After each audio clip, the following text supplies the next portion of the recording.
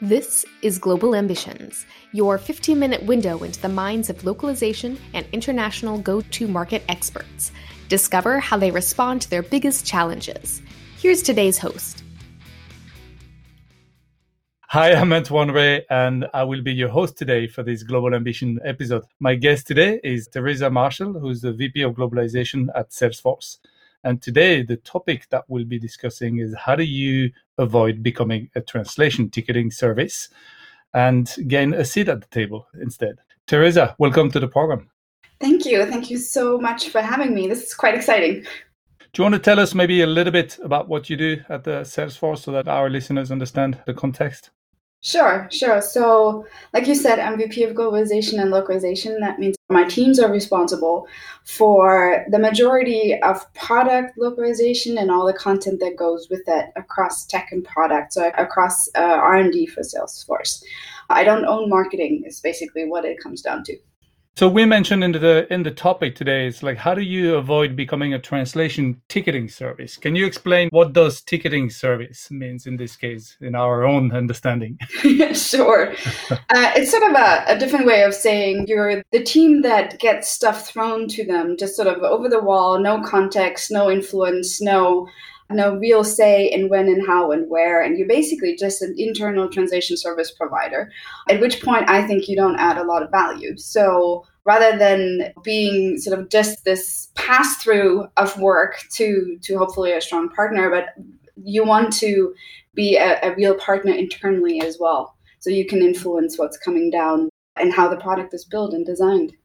I think there was someone called Donato Giuliano from HubSpot the other day that said, how do you become the queen and not Cinderella? I like that. I kind of like that as well there.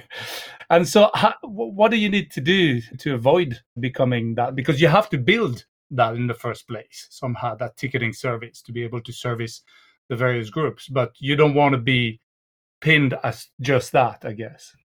Yeah, exactly. You don't want to sort of be pushed into a particular corner and then not find a way out of it. I think there's some really sort of easy things you can do that seem sort of just soft skill type stuff. And then there's other things you obviously have to do in the background. So, for example, I rarely talk about our translators internally. I always talk about our partners. I rarely talk about translation. We're going to try to talk about localization as a whole, even though everybody understands that a big part of what we do is that translation, right? So I sometimes go in and don't even mention localization until like halfway through the conversation. It's all about market fit and features. And so you moving away from what everybody knows, which is that translation piece, which everybody has sort of this perception of like, yeah, you hand it to a translator, it comes back, it'll be fine, right? And you sort of focus about everything around it, the upstream, the business decision, in terms of what language, what market, where, and how. And when you say you're having those conversations, who are you talking about? There's the big kind of a set of people that you have to have those conversations with? Well, so it started for me really by having those conversations with individual product managers or individual engineers. And even in those conversations, I didn't talk about translation because it's one piece of the bigger process, right? So we all know it takes much more than one translation of a couple of strings to make a product and make it function and look and feel well for another market. So it really started early on in those conversations with whoever was my counterpart at the time, right? And then you try to push it up. You try to push it to the further up into the process. And the more I had exposure to other functions, the more I tried to sort of expand that as well. And do you try to get an opportunity then beyond doing one-to-ones with those people to present to other to groups of people to create like, I don't know, some sort of a focus group that will probably educate or evangelize what it is exactly that you guys are doing? Yeah. So nowadays we try to go into, town halls, into all hand calls. We have early training as part of the onboarding of every new person that starts working in our org. And so we try to get as the conversation as far upstream as we can, but we also try to get the work as far upstream as we can. So it's both in an operational point of view. We're like, okay, we don't want to wait until everything is done. To be honest, we're never going to, in an agile environment, we're never going to have one localization person in each Scrum team, but we need to move that conversation, that touch point further up. And so it's everything from, like I said, from onboarding down to the very sort of nitty-gritty conversations on a Scrum team level. But yes, we go into town halls, we go try to find a way to highlight what we need, whether it's from our content experience people, from our user experience people, from engineering, from product management. So we try to spread our message there quite broadly. Yeah, that's interesting because we see a lot of younger or newer companies and the localization managers at those, they try to follow that localization maturity model, and they come in and they put in place a TMS, they put in place a TM, they put in place some metrics around localization quality and time to market. And boom, they tell you, that's it. We're mature now. We're level 4, right? What do you say to people like that then? Yeah, it's interesting. So I had a conversation just last week about like, how do I get exactly that? How do I get away from sort of being on the receiving end? And it was like, the question is never like, how much do you put through your TM and what's your leverage? The question is like, what is the next market you want to be in and why? So I try to think internal and external metrics and KPI. What is important for me to know, right? Of course, it's important for me to know how much leverage we have or how much leverage loss we have if we do something like move from one system to the other.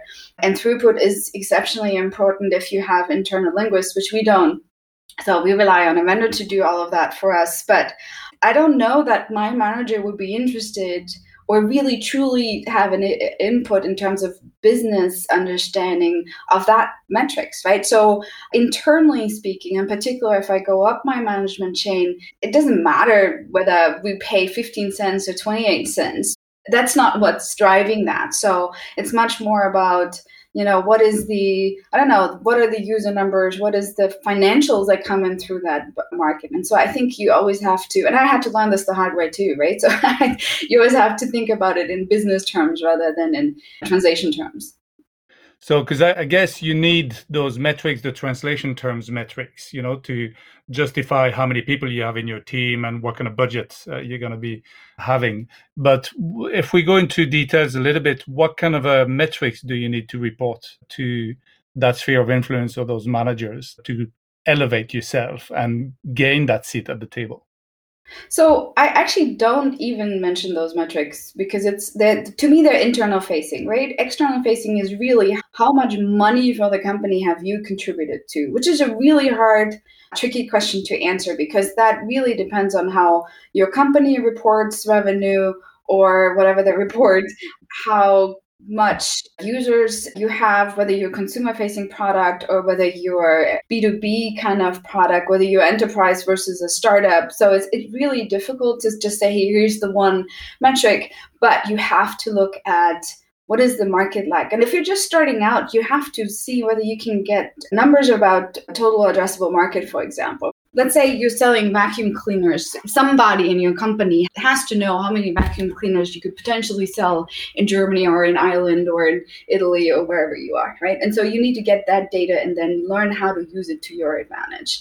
I don't, out of curiosity, a manager above sort of my pay grade, so to say, is interested in how much money we use for the actual translation cost. But ultimately, it's about where do we contribute, whether that's in terms of revenue or whether that's in terms of case deflection, in terms of support. That's really what they're being held accountable for. And so the trick is to align yourself with that.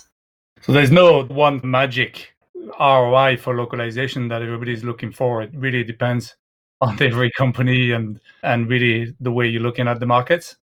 Well, I think there's a couple of guidelines that people will look at and then they will adjust it to themselves. So if you're a consumer-facing product, you need to look at monthly active users and how do you grow that? If you're an enterprise, you're looking at, what share particular markets contribute to your revenue, and then you try to grow that. But it's really hard to say, hey, we localized our product in country X, and therefore the revenue from that country X is directly related to localization. I'm sure localization played some part in it, but there's all these other contributors, like what kind of salespeople do you have? What kind of sales material do you share? What marketing do you do? Do you have direct marketing? Do you have sort of like broad advertising? It's like, it really depends on how that all sort of comes together. You can't just say, we're doing great in Turkey, and that's because we localized everything into Turkey. I mean, it's not that, it would be nice if it was that simple. But would you still report yourself some of those numbers that we talked about, the total addressable market, the contribution, the monthly active users, for instance, at the whole hands meeting whenever you have an opportunity?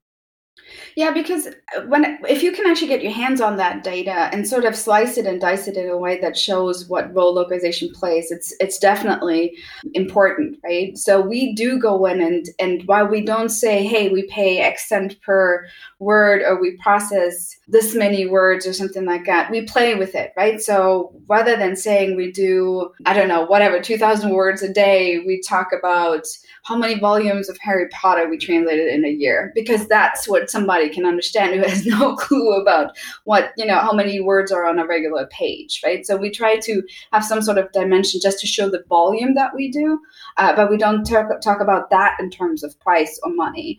But we will definitely see how we can use monthly active users and TAM and all these kind of things to our advantage to say, hey, look at it. Here's the company, but here's everything that is non-English speaking.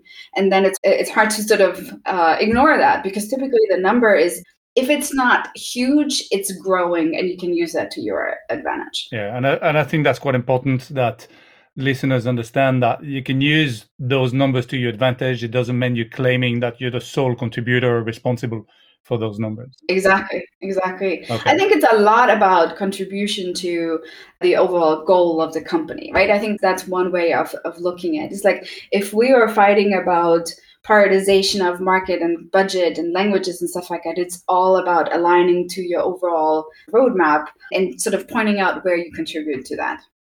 So how long does it take to become Cinderella? Oh, no, sorry, the other way around. To become the queen. Oh, if only you had like a magic way of seeing that. I think I always joke that localization is definitely a long game, right? And so it really depends on your company too, when and where they hit that magic number where they say, okay, now we really need to focus on our markets outside of the US or outside of the English-speaking markets. And so that's really it too. You need to keep an eye on that. And then you become a broken record, and that's what it takes. It's less about time. It's more about, can you consistently tell your story?